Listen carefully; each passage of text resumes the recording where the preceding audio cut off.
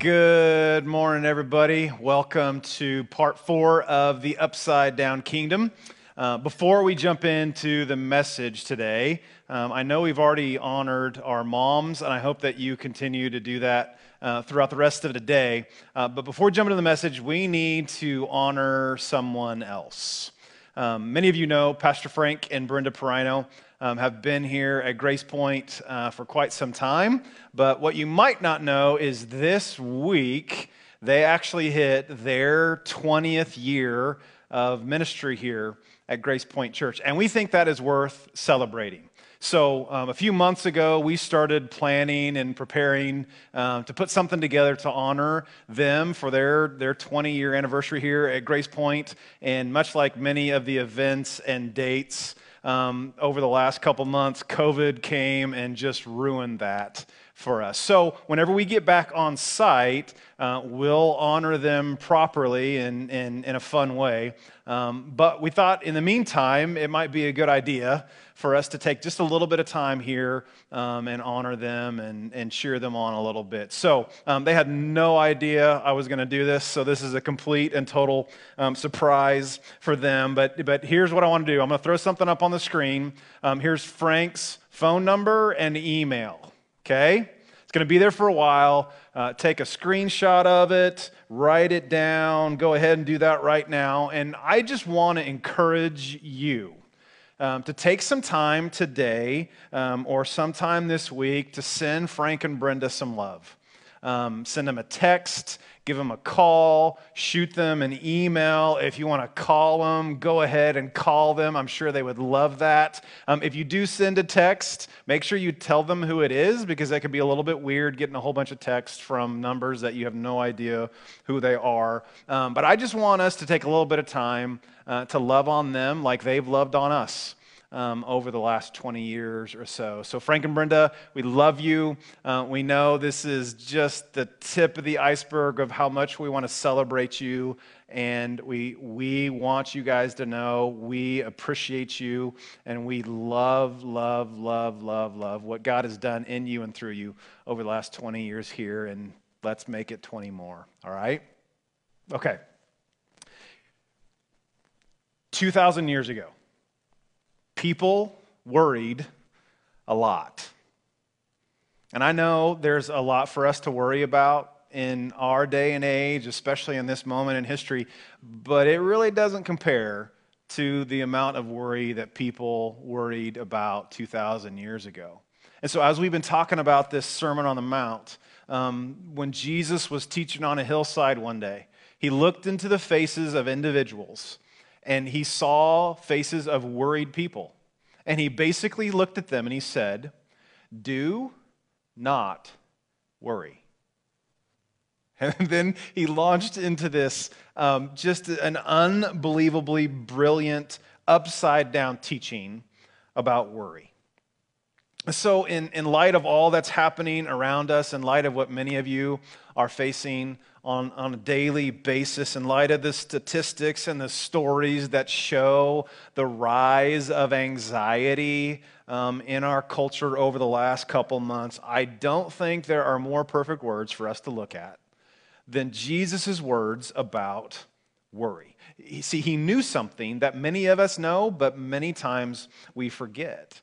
And so to put all of Jesus' teaching about worry in a nutshell, in case you fall asleep or leave early or power goes off at your house, here's everything that Jesus said when he taught about worry. I'm going to go through these real quick and then look at what he actually said in the Sermon on the Mount. Okay, first one is this. You can't add anything to your life by worrying.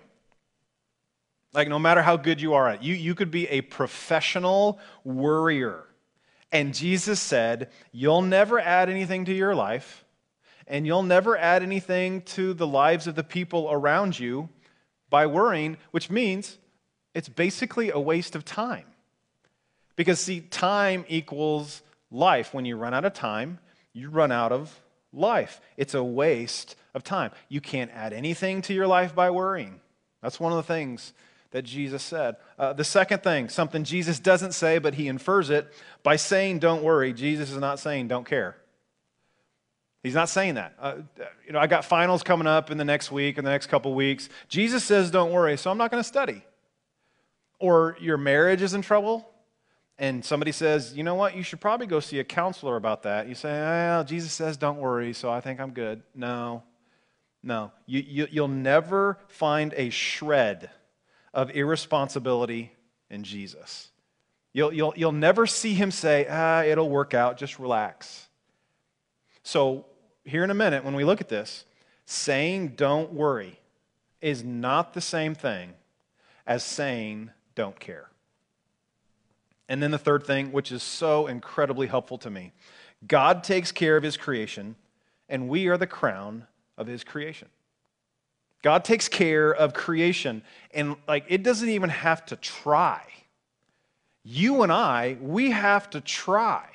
We have to plan for the future. We use reason and problem solving. We have to work together to care for ourselves. Jesus says that God provides for his creation, but values us more than the creation. And that's so simple, but I think we just miss it sometimes. So, if worry doesn't add anything to your life, if it doesn't mean don't care, and if God takes care of creation and you're the crown of his creation, it makes perfect sense for Jesus to say, don't worry. And I know what some of you are thinking. You're thinking, Tim, that sounds so great, and I agree with all that, and I would love not to worry. But how? How in the world do you not worry? And that question is why I want to point you to what Jesus says. Because Jesus offers his followers the alternative, the solution, the antidote to worry. And if you're not a Christian, you're not religious, maybe you walked away from the church years ago because of what somebody said or somebody did. Maybe you just wandered away and quit believing, but you tuned in today because somebody said you should, or you were scrolling through Facebook and you saw me and you said, what is that goofy-looking guy talking about? I'll watch this. However you got here, what Jesus says about worry is so extraordinary. This may be reason enough to start following him. Even if you're not sure about anything else that Jesus taught, imagine having the antidote to worry. Imagine being able to do something about the things you worry about. So here's what Jesus said about worry. If you want to follow along, we're going to be in Matthew chapter 6. If you want to follow along on your Bible or your mobile device, this is, again, the Sermon on the Mount. He just spent a little bit of time talking about money. We could talk about all kinds of people worrying about money right now, but we won't. But he's talked about money, and then he says this. Verse 25, therefore I tell you, do not worry about your life, what you will eat or drink, or about your body, what you will wear. Is not life more than food, and the body more than clothes? In other words, all that stuff that money can buy, can you add anything to your life by worrying about it? Is that possible? Isn't life more than what you worry about? Hey, even if it's your health, isn't life more than your health? And I wonder, because, again, Jesus is outside. He's teaching this to people outside. And I wonder if a flock of birds flew over. And Jesus pointed up in the sky and he said this, look at the birds of the air. They don't sow or reap or store away in barns, and yet your heavenly Father feeds them. And here's a great question. Are you not much more valuable than they? Now, this isn't hippie Jesus telling us to chill out and relax, man. He's not saying that. He's saying you can reap and sow. You can store away in barns. You can think about and you can plan for the future. Birds don't do any of that. And my Father in heaven takes care of them. He's given you an ability that he hasn't given anything else in creation. So don't you think you're more valuable to him than the birds? And here's the big question. Can any one of you, by worrying, add a single hour to your life? Answer, no. In verse 28, why do you worry about clothes?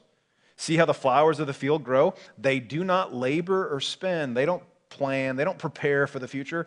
Yet I tell you that not even Solomon in all his splendor was dressed like one of these. If that is how God clothes the grass of the field, which is here today and tomorrow is thrown into the fire, and he takes us right to the heart of what worry's all about, everybody take a deep breath. Will he not much more clothe you? You of little faith. Now, I've shown you this before, but I want to show you again in case you missed it the other 20 times, okay? Jesus is playing with his audience here.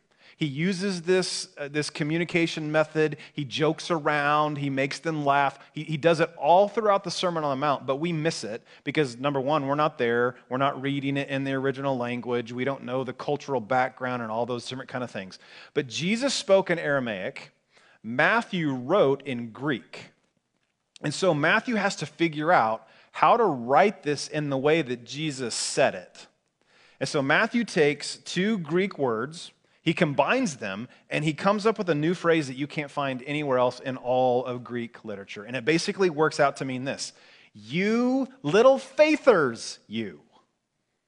And if you just laughed or chuckled to yourself, that's exactly what the crowd did when they heard Jesus say it. He's playing with them. He calls them little faithers. Because come on, how big is your God? Like, how big is God? How important are you to him? Look at our world. Look at creation. Look at the complexity of creation. And they had very little idea compared to what we know today about the complexity of creation. Think about how smart God is. Think about how involved he's been in creation, and you're the crown of his creation. Why would you worry? You little faithers, you. Translation: worry is an issue of faith. Worry is an issue of trust. It's an issue of confidence in God. And Jesus says to his audience, and I think he says to us, for those of us who are followers of Jesus, he says, the reason you're so worried about food and clothing and the future is because your anxieties reveal your priorities. And when your priorities start getting stretched thin, your faith starts getting stretched thin. And I'll tell you how to stop worrying. But first, you've got to see the connection between your worry and your faith. It's a faith issue. It's a trust issue. It's a confidence in God issue. Let's get through the rest of it. Verse 31. It says, so do not worry, saying, what shall we eat, or what shall we drink, or what shall we wear? All of those things are about the future. And then he says, for the pagans run after all these things. Pause right there. Jesus is not criticizing, he's not condemning pagans. He's talking to a Jewish audience who believe that there's a God who cares about them personally. And pagans are people who don't believe in a God that cares about them personally. And so Jesus is saying, quit acting like them. Quit living like them. Quit worrying the same as they do. Now, we talked about anger last week, and that's one of the sins that I have to repent of often in my life. But worry is not. And so what I'm getting ready to say is going to sound flippant. It's going to sound like I don't care, but I don't mean for it to sound that way. Please hear my heart in this and not just my words, okay? We are in a moment in history where people are losing their minds. And I thought about giving you a couple examples here, but I thought that you would start worrying even more, okay? So I'm not going to give you more reasons. But here's the deal, especially Jesus followers. You and I, we're facing the same uncertainty that our neighbors and our coworkers and our family members who don't know Jesus are facing. And when we respond the same way, when we worry like everybody else around us, we are running after the same things pagans do. We are thinking, we are operating, we are acting as if there is not a God who knows us personally. And Jesus is reminding us, we're supposed to be different. We're supposed to live differently. And this is a window in time for the church to have an opportunity to do just that around our neighbors and our coworkers, our kids, our families, and our entire sphere of influence, to model what faith and hope and peace looks like in the midst of uncertainty. Because see, our worries aren't any different, but our response should be. It should be. That's what I think Jesus is getting at. That you may have plenty to worry about, but don't worry like people who don't believe in a personal God like you do. You may not have control over what happens around you, but you can control your response. That's what I think Jesus is getting at. Here's how he says that whole thing. For the pagans run after all these things, and your heavenly Father knows that you need them. I think this is about 95% of it right here. Okay? Imagine you're laying in bed tonight, you're winding down, and your mind starts going to all the things that you're worried about, okay? I just want you to imagine. Imagine if God audibly whispered to you, I know. That's all he said. Okay? After you got done freaking out from hearing somebody whisper to you in the dark, what would that do to your faith? What would that do to your confidence in God if there was an abiding certainty that he knew what you were worried about and he knew what you needed? Jesus Christ, God in a bod,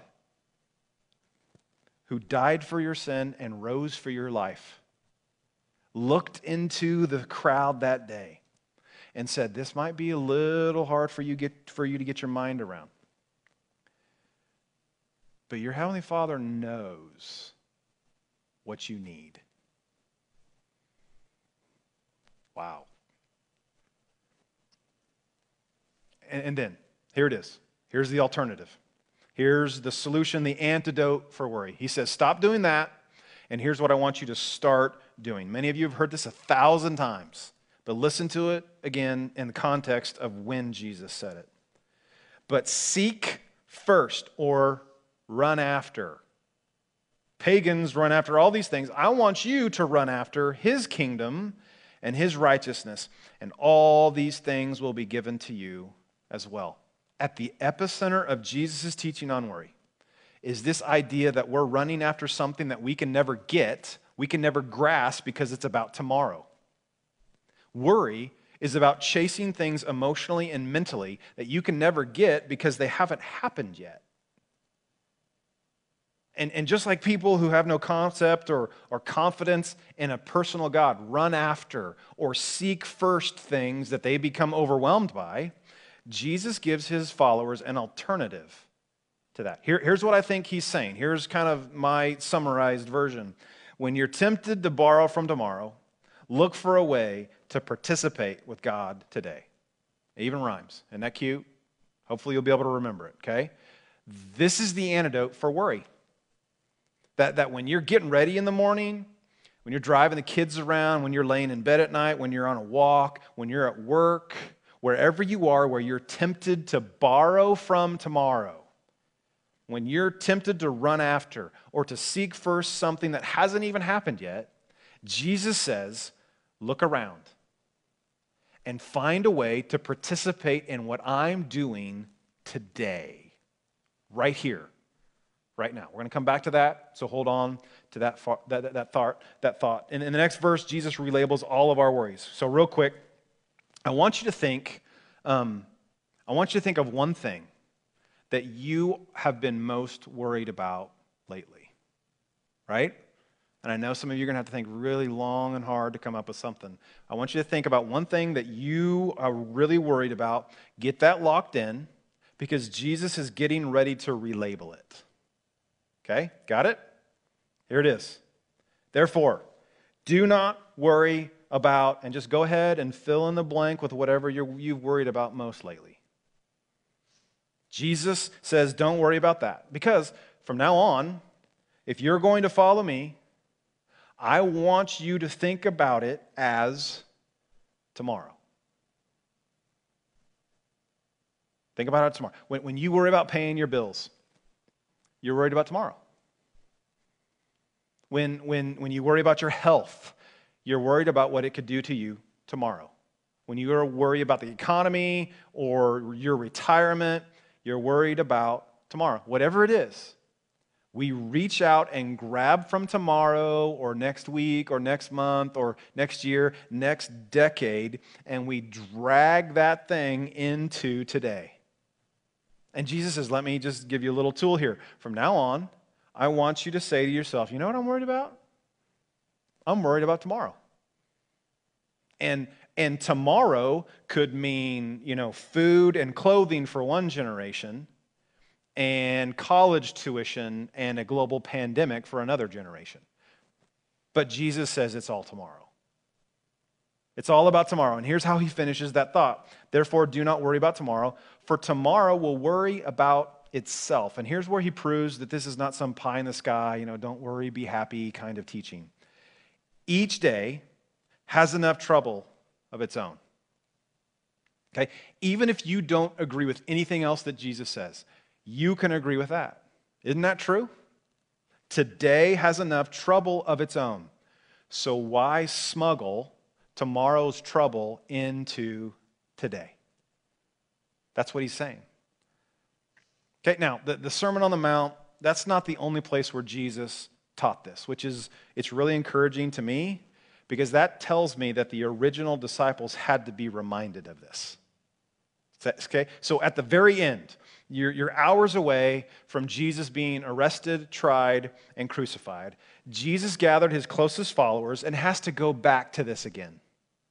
Okay, but by this time, on the Sermon on the Mount, they hadn't seen Jesus do a whole lot. By this point, they'd seen him do multiple miracles. They'd seen him walk on water. They'd seen him heal paralyzed people and blind people. They'd seen him feed thousands of people multiple times with a happy meal. They've seen him raise a man from the dead, and they're still worried. And so here's what he said to them in John 14. Do not let your hearts be troubled. And then again, he goes right to the epicenter of what worry is all about. You believe in God. Believe also in me. Worry is a faith issue. It's a trust in your Heavenly Father issue. And then towards the end of that conversation, he says this, do not let your hearts be troubled. And do not be afraid. Don't worry. Don't be afraid. Trust in your Heavenly Father. And then he was crucified. Game over. No peace, all uncertainty, plenty to worry about. In fact, they were also worried. They ran and hid. And then 3 days later, he rose from the dead. And suddenly, the idea of not worrying about tomorrow made perfect sense to them. Because when the guy who predicts his own death and resurrection and pulls it off says, don't worry about tomorrow, you tend to believe him. And those first century Christians and the second century Christians and the third century Christians turned the world upside down. So as we wrap this up, I want to give you something to do with this because I know one sermon is not going to rid your life of worry. And we could do a 3-month sermon series on worry, and it's not going to erase worry from your life. For some of us, it's a chemical imbalance thing. For most of us, we just go there. We go there emotionally. We go there mentally. It pops up. It surprises us. Worry is kind of a habit for some of us. But we can control bad habits with good habits.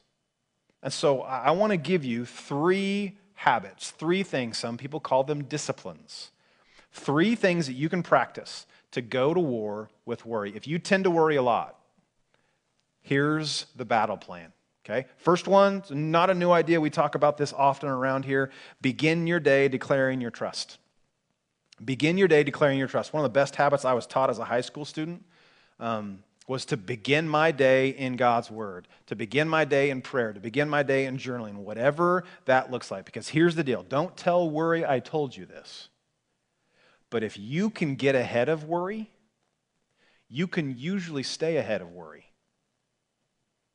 And if you can begin your day, you'll either begin your day declaring your trust on worry by worrying, or you can begin your day declaring your trust on the one who cares for you more than the birds.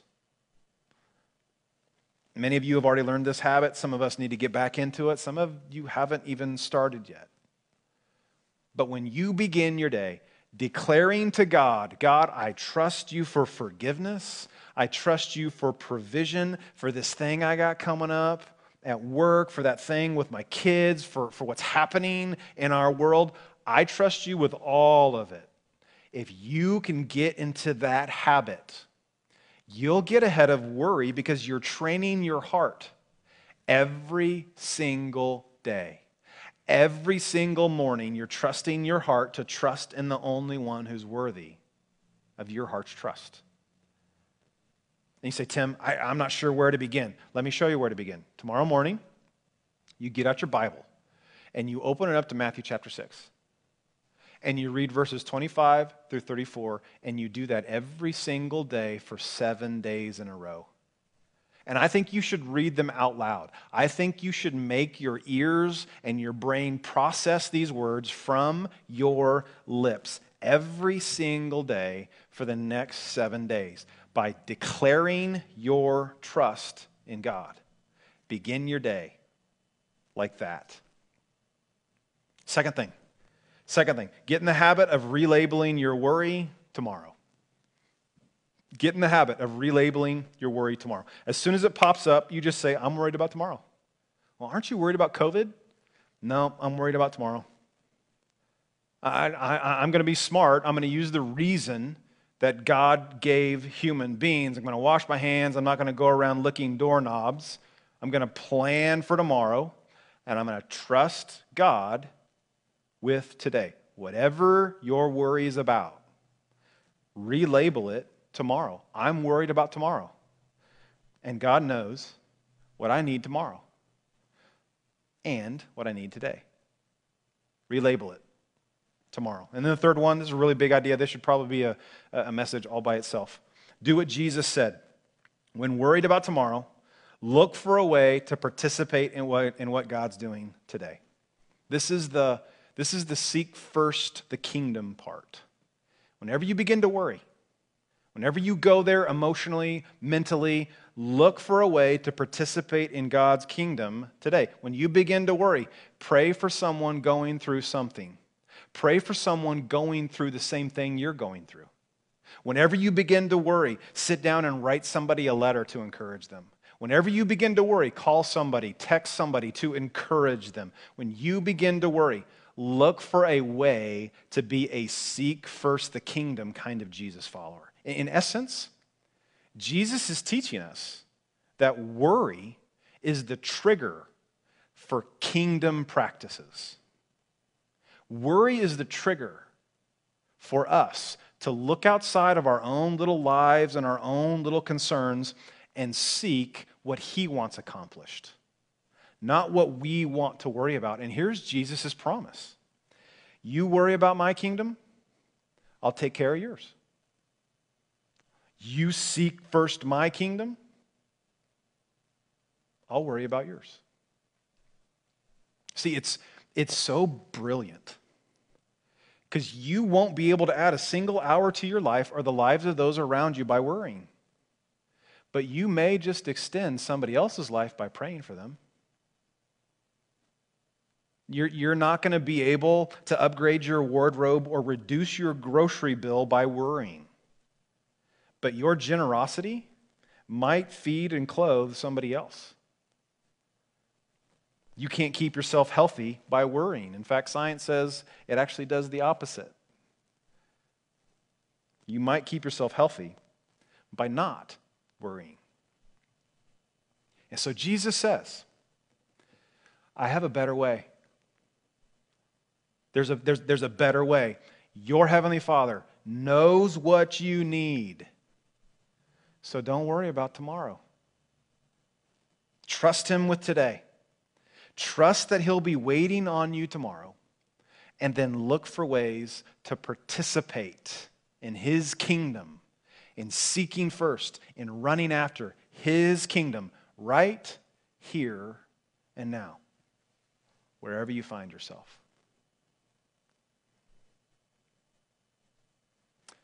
Let me pray for you. Heavenly Father, that is a whole lot easier for me to sit here and say than it is for me to walk out of here and do. It just seems to be a part of the human experience to worry.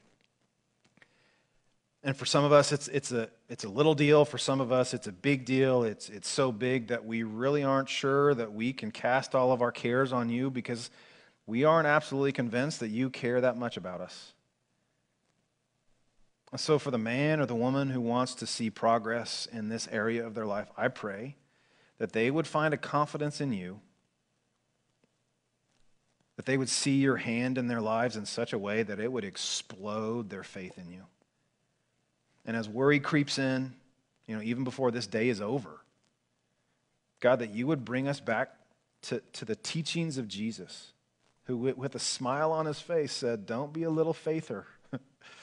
Trust your Heavenly Father. God, give each of us wisdom to know what to do with what we just heard and then the courage to do it. Because not only did you send your Son to die for our sins, He rose from the dead. And at the end of the day, we really don't have a reason to worry. And I pray all of this in Jesus' name.